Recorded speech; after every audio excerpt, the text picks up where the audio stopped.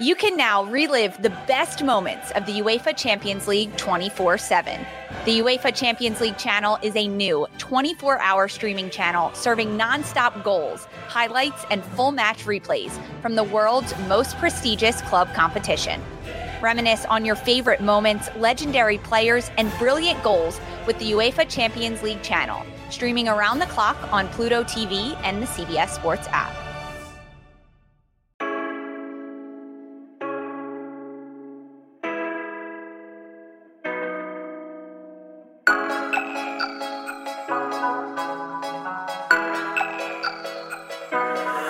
What's up, everybody? It's the Junkyard Dogcast. I'm Jake Rowe with Dogs 24/7. With me, Kip Adams, also of Dogs 24/7. We don't have Rusty today. He has some stuff he had to take care of. But listen, we got a good show for you. We're going to talk about the 2022 schedule that was released yesterday.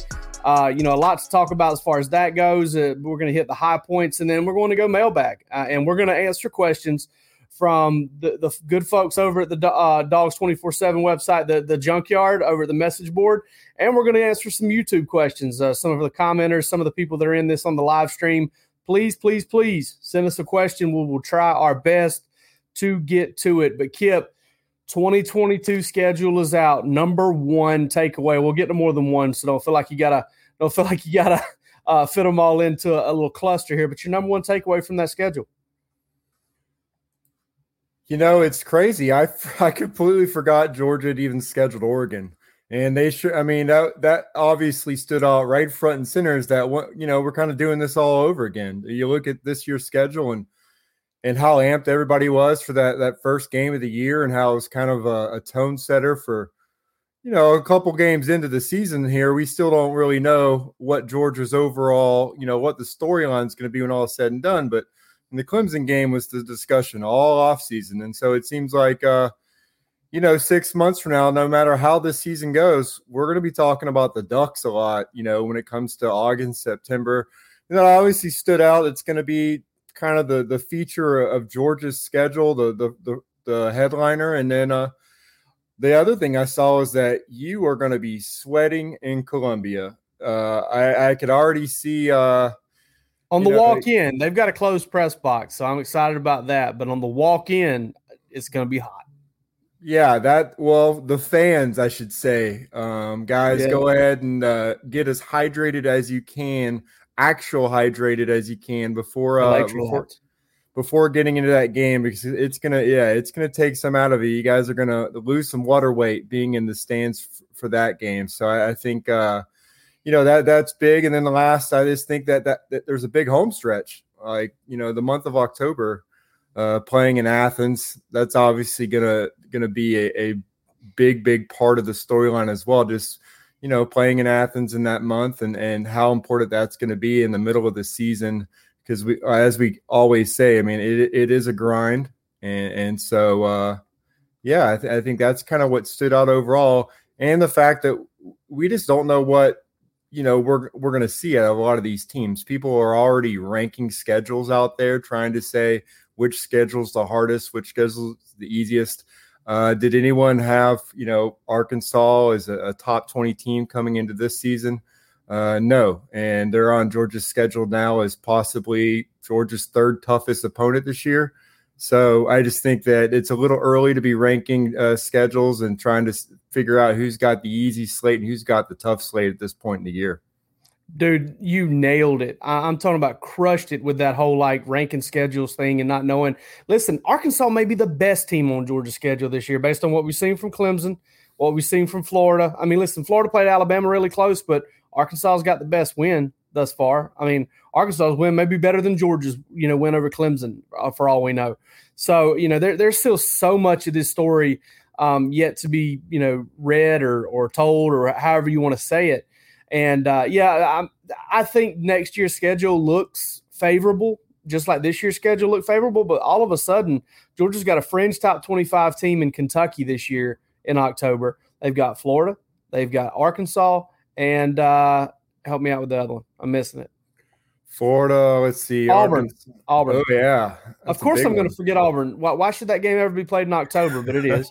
But, yeah, Georgia gets to play Florida, Auburn, Kentucky, and Arkansas all in the month of October. And that's looking like a pretty tough little slate there. That's a pretty tough little run. And we didn't necessarily think that before the season. Now, who knows how good any of those teams are? Auburn may not be quite as good as their rankings suggest. The same may be true for Arkansas. Same may be true for, the other two teams in the month. But I look at the 2022 schedule and tell you what, man, I can't ever recall seeing Georgia play Florida and Tennessee back to back. I know it's not what it once was, but if you're Jim Donnan, I like Coach. I talk to Coach every now and then, and he's a good dude. But if you're Jim Donnan, you're Ray Goff, you look at that schedule and I don't know if you have flashback PTSD, cold sweats, thinking about having to play those two teams from back in the day, back to back. Oof, that would have been really tough to have to deal with. I mean, Georgia did on occasion have Florida and Auburn back to back. So that was they had them in 97, beat Florida and Jacksonville for the first time in forever, and then lose to Auburn, the very next week in Athens. So, but I look at that when I see that, I see the two road games in November. Kip, you got to go to Stark Vegas. Talked to you about this last night, and you got to go to Kentucky. Let me tell you something. Lexington, Kentucky is brisk in November. But do you see a tough point on that schedule as it is right now? Do you see like a little run of games where you're like, oh, that's what Georgia's got to get through?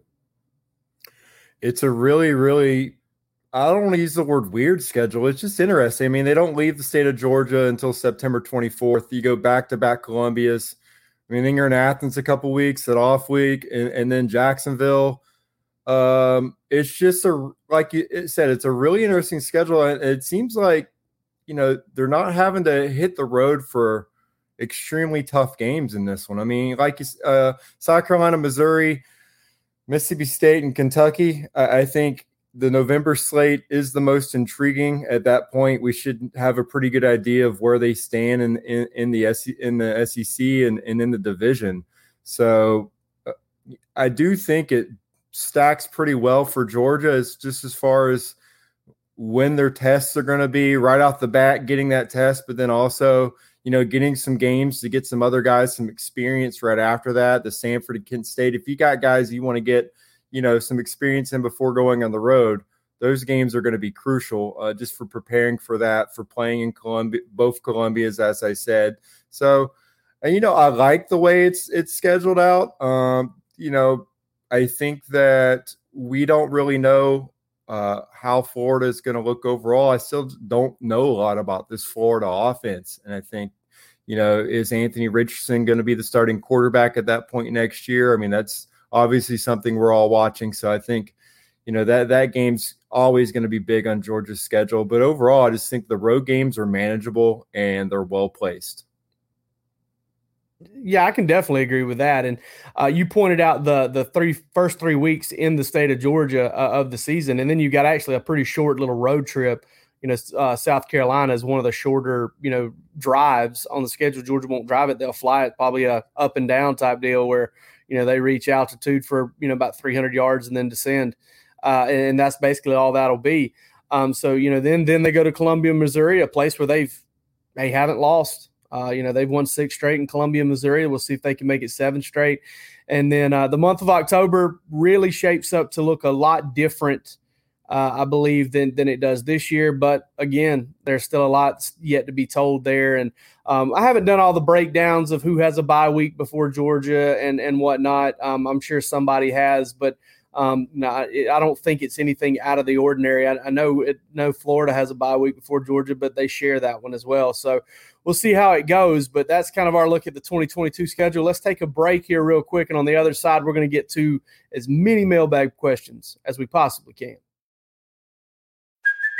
Hey, it's Kaylee Cuoco for Priceline. Ready to go to your happy place for a happy price? Well, why didn't you say so? Just download the Priceline app right now and save up to 60% on hotels. So whether it's Cousin Kevin's Kazoo Concert in Kansas City, go Kevin, or Becky's Bachelorette Bash in Bermuda, you never have to miss a trip ever again. So download the Priceline app today. Your savings are waiting. Go to your happy place for a happy price. Go to your happy price, Priceline. All right, Kip. Hawaii Surf Dog says one player we have not heard much on yet this season that by the time his career at Georgia is over, he's going to be a household name. This one caught me off guard. Missed the first question. So you want me to go first on this one? That's how awesome I am. Yeah, go ahead. All right. Well, you know what? Just kind of looking at guys that haven't really had a chance to break through in the lineup, just based on depth. I'll go Smile Munden. You just look at Channing Tindall this year, a guy that, kind of the forgotten man. People wondered, is he going to even, emerge as a starter before his career is over? It's because he's, there's been some outstanding inside backers for Georgia. You can just kind of look at the rotations Georgia's had since Kirby Smart got here. 2016, 2017, you had Roquan emerging, and then you had Reggie Carter in there, but then Natrez Patrick kind of bridging that gap between 2017 and 2018. A guy that's a downhill guy, and then a guy who can kind of roam the field. That's been kind of a working combo for Georgia. 2018, 2019, then you had Tay Crowder, coming through as the experienced guy, and then Natrez Patrick, eventually giving way to Monty Rice, being that guy next to Tay Crowder. Last season, you had Monty Rice obviously in there, and then you had Nakobe Dean emerging as the guy next to Rice with Quay Walker coming through there and being that third guy. Now you got Nakobe Dean as that, that one guy, and then you thought it would be Quay Walker again, but now Channing Tindall's kind of emerged as a guy that really has played a lot of snaps for Georgia, and so that other backer position with Channing Tindall and Quay Walker these are guys with the size, frame, and speed that you haven't really seen at Georgia. They've kind of been more sawed off guys, as far as their frame, and guys that, they can either come downhill or just track the football. These are guys that can kind of do a little bit of everything just because the overall package that they have. And so you look at Xavier Sorey, he got there in the spring and great reviews on him. 6'3", 215 pounds. Kirby Smart really praised him. One of the few freshmen he praised in the offseason, along with another inside backer, Jamon Dumas Johnson, who obviously has already got a pick 6 in his first snap at Georgia. So that's another guy that down the road everyone could really know. But I think Xavier Sorey is a guy that just looking at the upside and knowing that you can be patient at that position because of the depth they've built in that room. I think 2-3 years from now, he could really be a guy that's just that next guy at that position that's emerging as kind of a nationally known guy and a guy that, could really, really make a lot of big plays for Georgia in big time games down the road.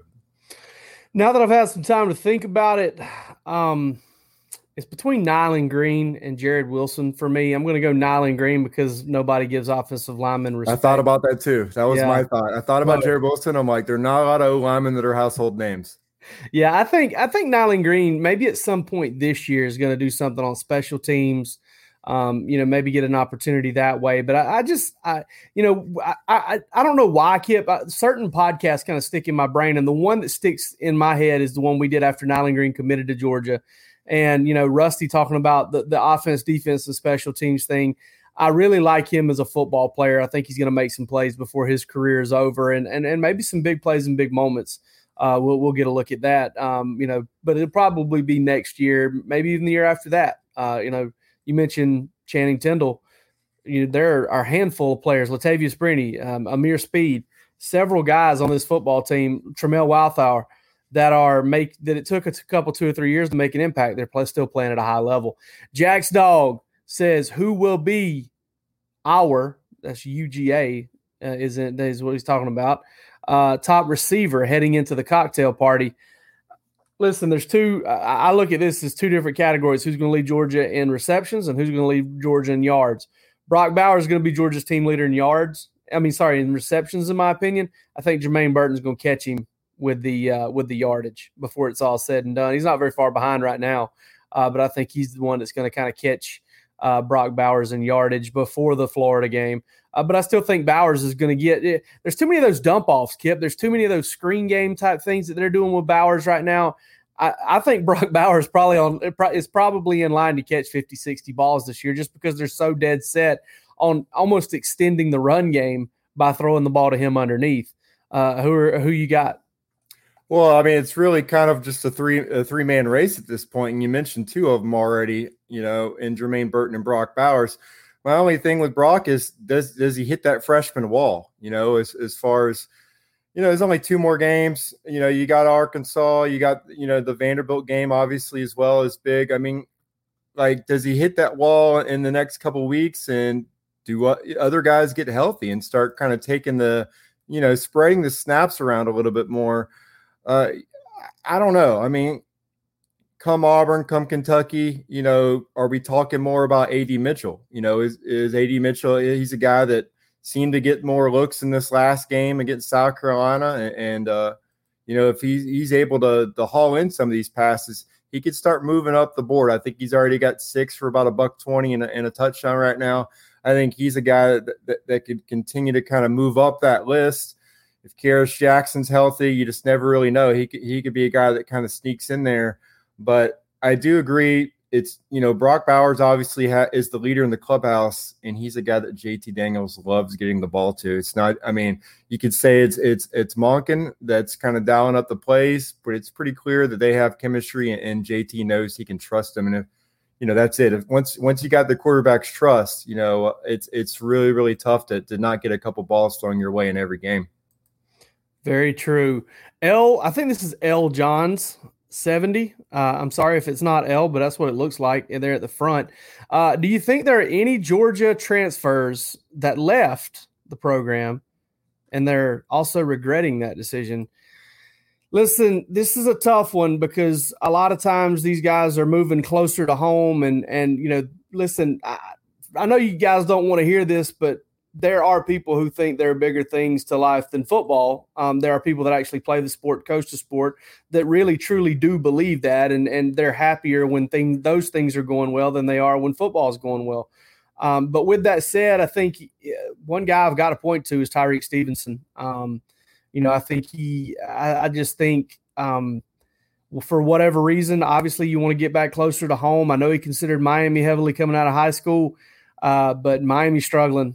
And he's struggling. And I felt like at times over the past couple of years at Georgia that there were times, and listen, it wasn't consistent as a sophomore and there were just flashes as a freshman, but there were times where he looked like one of the most talented football players on the field. And I don't know if it's usage at Miami. I don't know if it's regression. I couldn't tell you. I haven't really watched him play a ton. But I do know that I've watched him play a little bit. I've seen him struggle. I've seen a lot written about his struggles. And I think that's the guy that I would point to as maybe regretting that decision a little bit, especially considering he was going to be a starter more than likely for Georgia this season. Yeah, I mean, like you said, a lot of these guys, obviously playing time's usually a big thing, but it's location. I mean, you mentioned Tyreek Stevenson. I was thinking about Devod Wilson. I was thinking about guys like Luke Ford and in the end, Major Burns. I mean, these guys were going closer to their family, and so that's a big factor.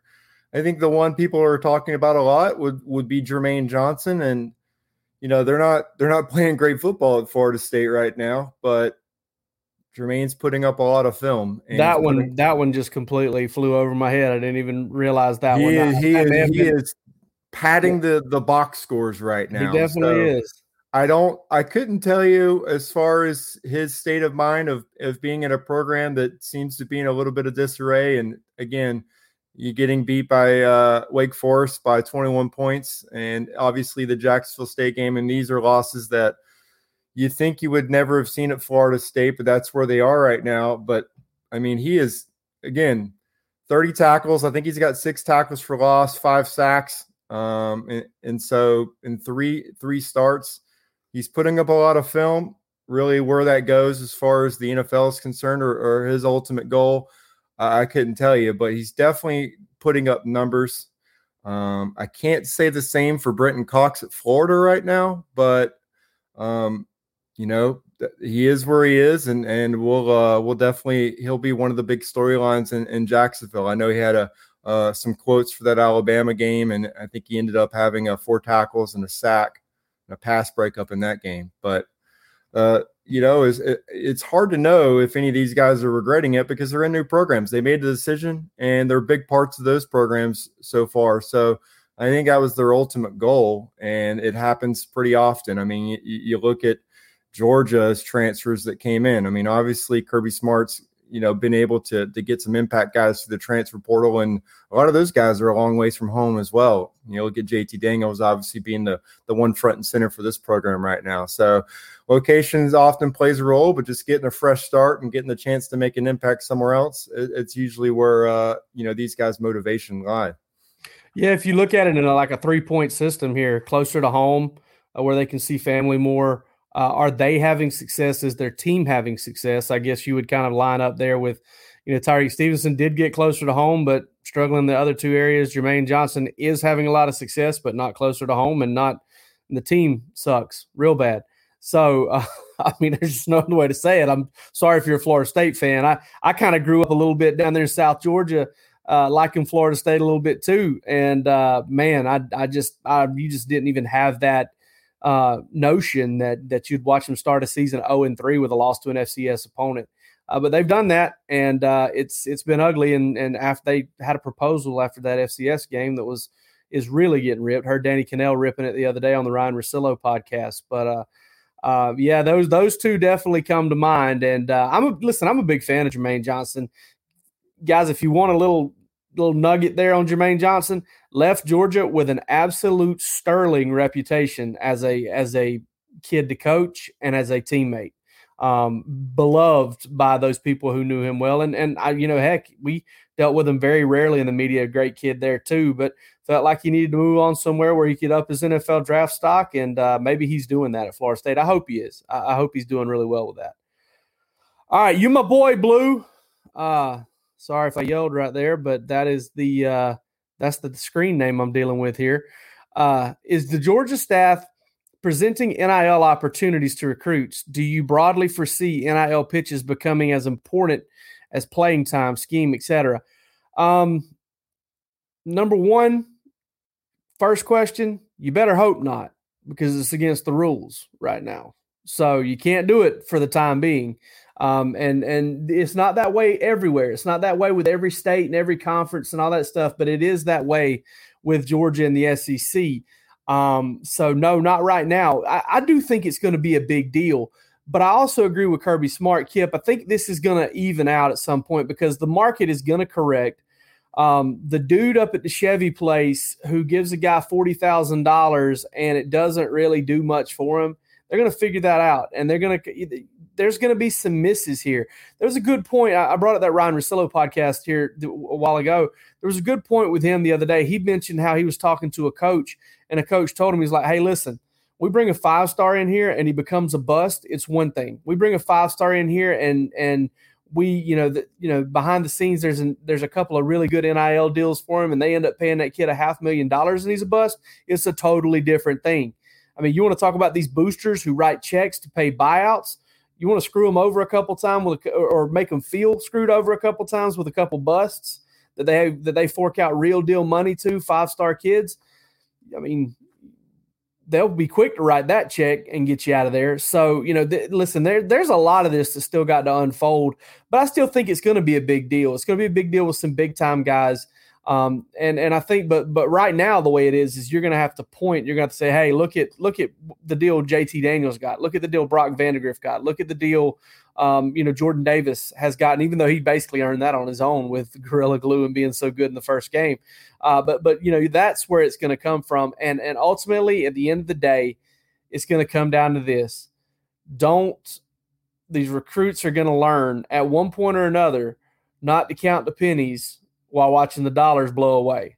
Okay. Like the NFL, if you're really good and you're, basically what I'm saying here is if you're really good, then get better at your craft, because ultimately you're going to make a lot more money at the next level if you've got that potential. And then those guys know who they are. Okay.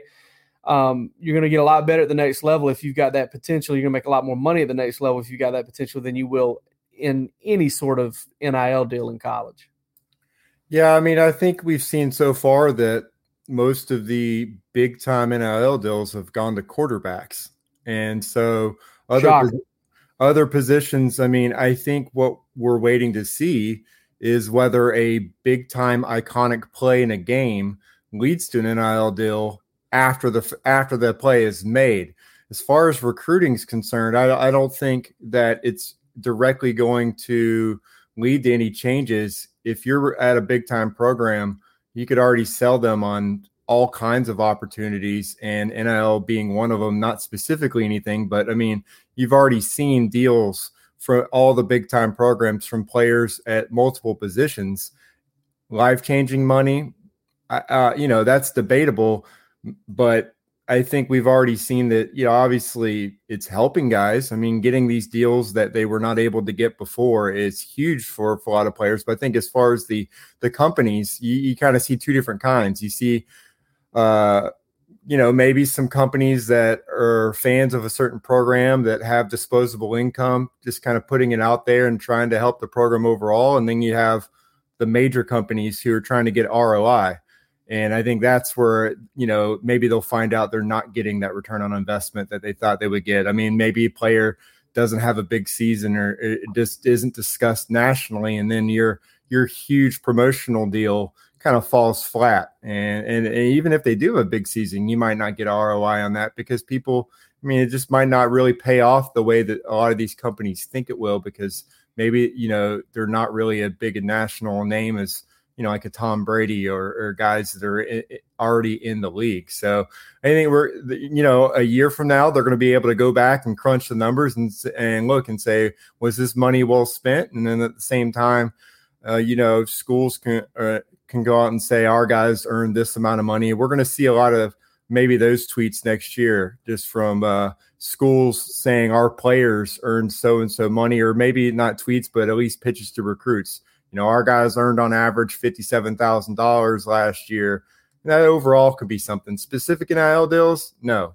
It's too random. You can't really project something like that. And like you said, schools can't set that up really themselves in most states. So that's the one weird thing about this, is that you still have every single state with different rules on NIL and different interpretations. So every program is having to kind of navigate it in a different way. So it's not really an overall thing that we can predict right now, like we did early signing period, things like that. So I just think we need more time to kind of just see the overall impact of it all. But hey, it's positive. These guys are getting some recognition and some assistance in their lives while they're attending college and playing college football. So.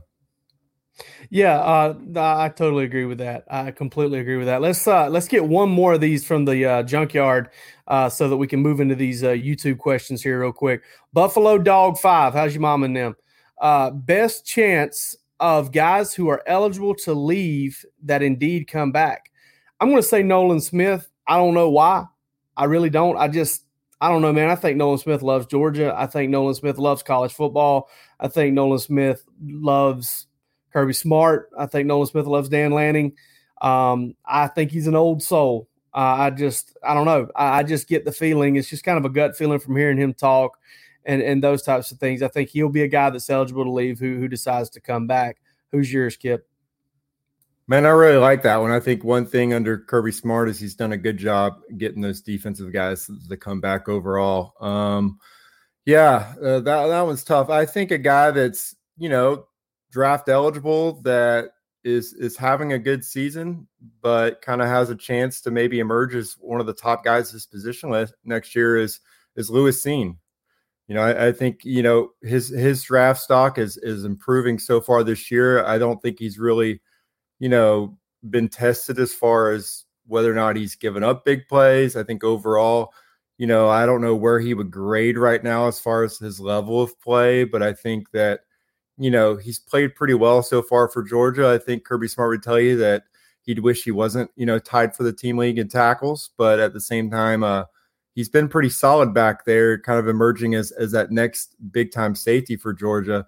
But I just think that, again, he might be a guy that's maybe a second rounder at the end of the year. And, Kirby Smart's able to, like you said, with Nolan Smith, give him that recruiting pitch to come back and be maybe one of the top 3 or 4 safeties heading into the next year's draft. Maybe he ends up being a first-round pick next year. I just think that, we've talked about him a lot and his potential, I think, for over a year now.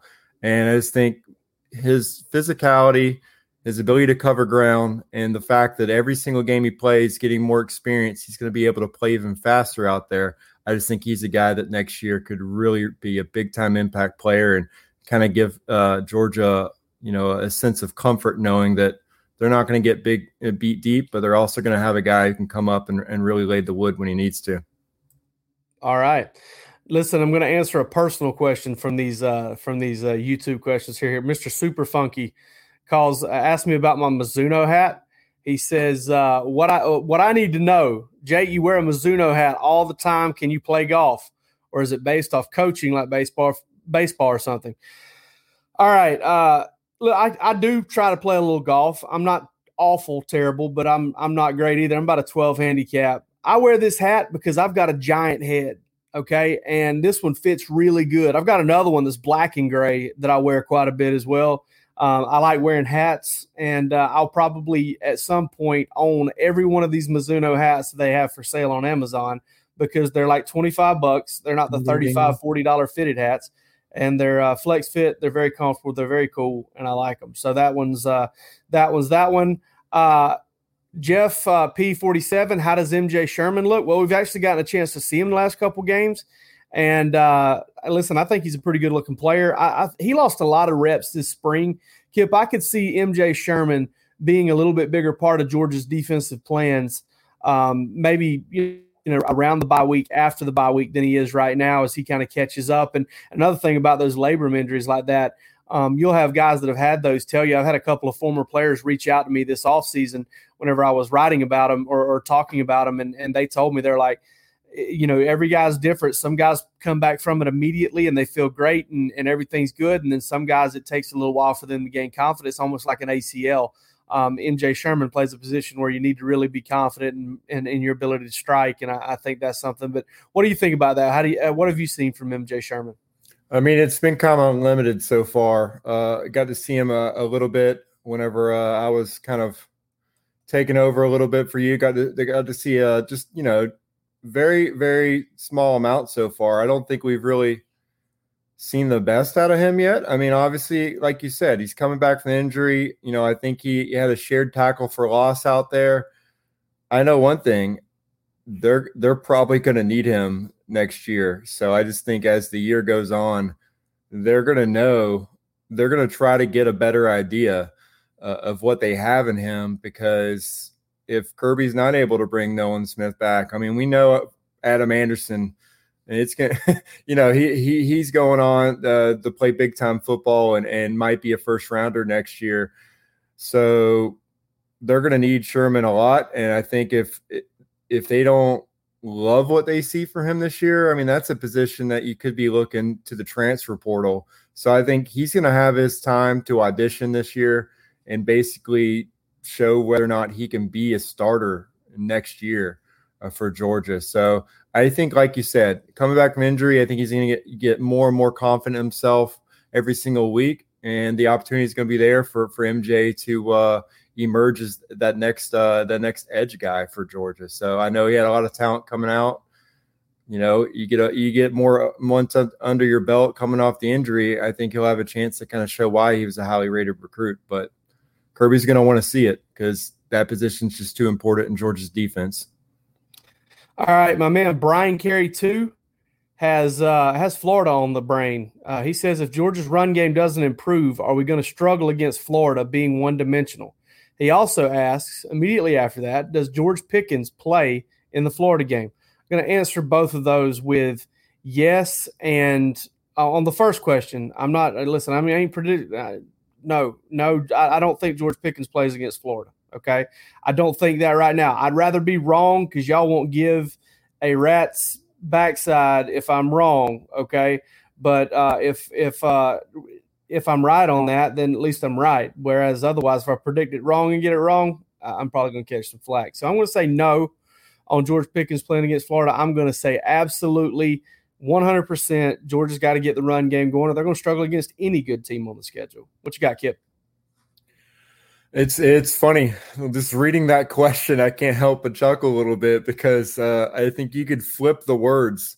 That we've seen that question every year going into that game, but it's the opposite. It's if Georgia's passing game doesn't improve, are we going to struggle against Florida? So Georgia becoming too one-dimensional.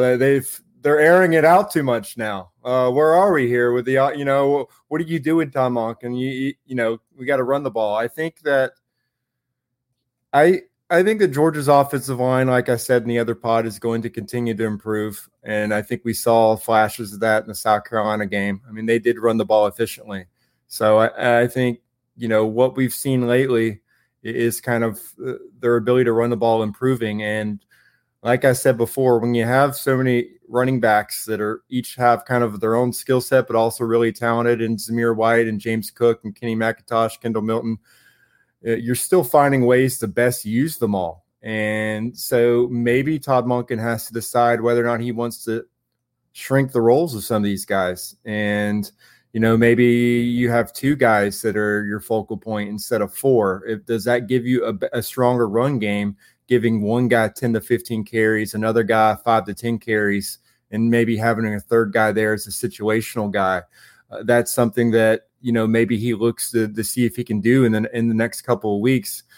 They've got obviously 4 games to figure that out. And I think we're going to learn more about whether or not you have a running back who can have 15 carries a game, or if you have a running back who can break off a run longer than 25 yards. So some people are pointing at the offensive line. I think it's more this running back group. We still have something to learn about these guys because you're just used to Georgia kind of having a 1 to 2 man attack under Kirby Smart. You've had 1,000-yard rushers almost every year, and you probably would have had one last year if they played a full schedule. So this year it seems a little bit different, but I think it is kind of an effect of them airing the ball out more. The defenses are saying we're lining up to take away the run, and Georgia actually has a passing attack that can exploit that. You didn't really have that before. People line up in the box, and Georgia still tried to run the ball with those guys in the box a lot. And so I think that you're kind of getting what you wanted to see, and now everyone's trying to look at the run game and ask where it is. I don't think it's gone. I think there's a method to that madness, and they're taking the looks they're getting and they're exploiting them for big gains. That's a good point. And, I would revert back to the Kentucky game last year.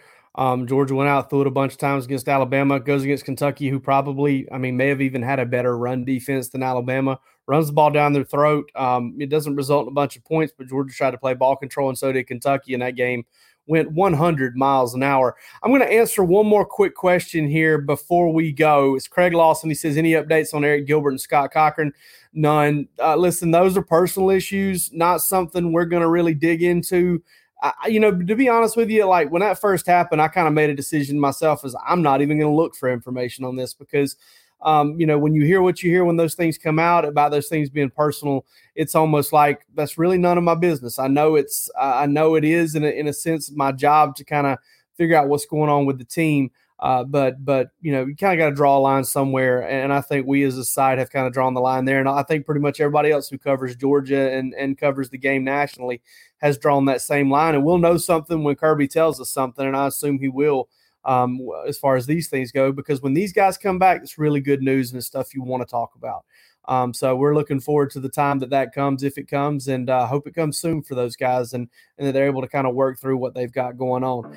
That is all we've got for this week's episode, Wednesday's episode of the Junkyard Dogcast. We'll come back to you next, not on Thursday like we normally do. We'll be back with you on Friday. Not 100% sure on the timing of that show, but we're going to be in Nashville, doing a show from Nashville, from the Valentine there on Broadway, and we hope to talk to you then. Hope you tune in then. But for this episode, that's all we've got. I'm Jake Rowe with Dogs 24/7. He's Kip Adams from the same place. Take it easy.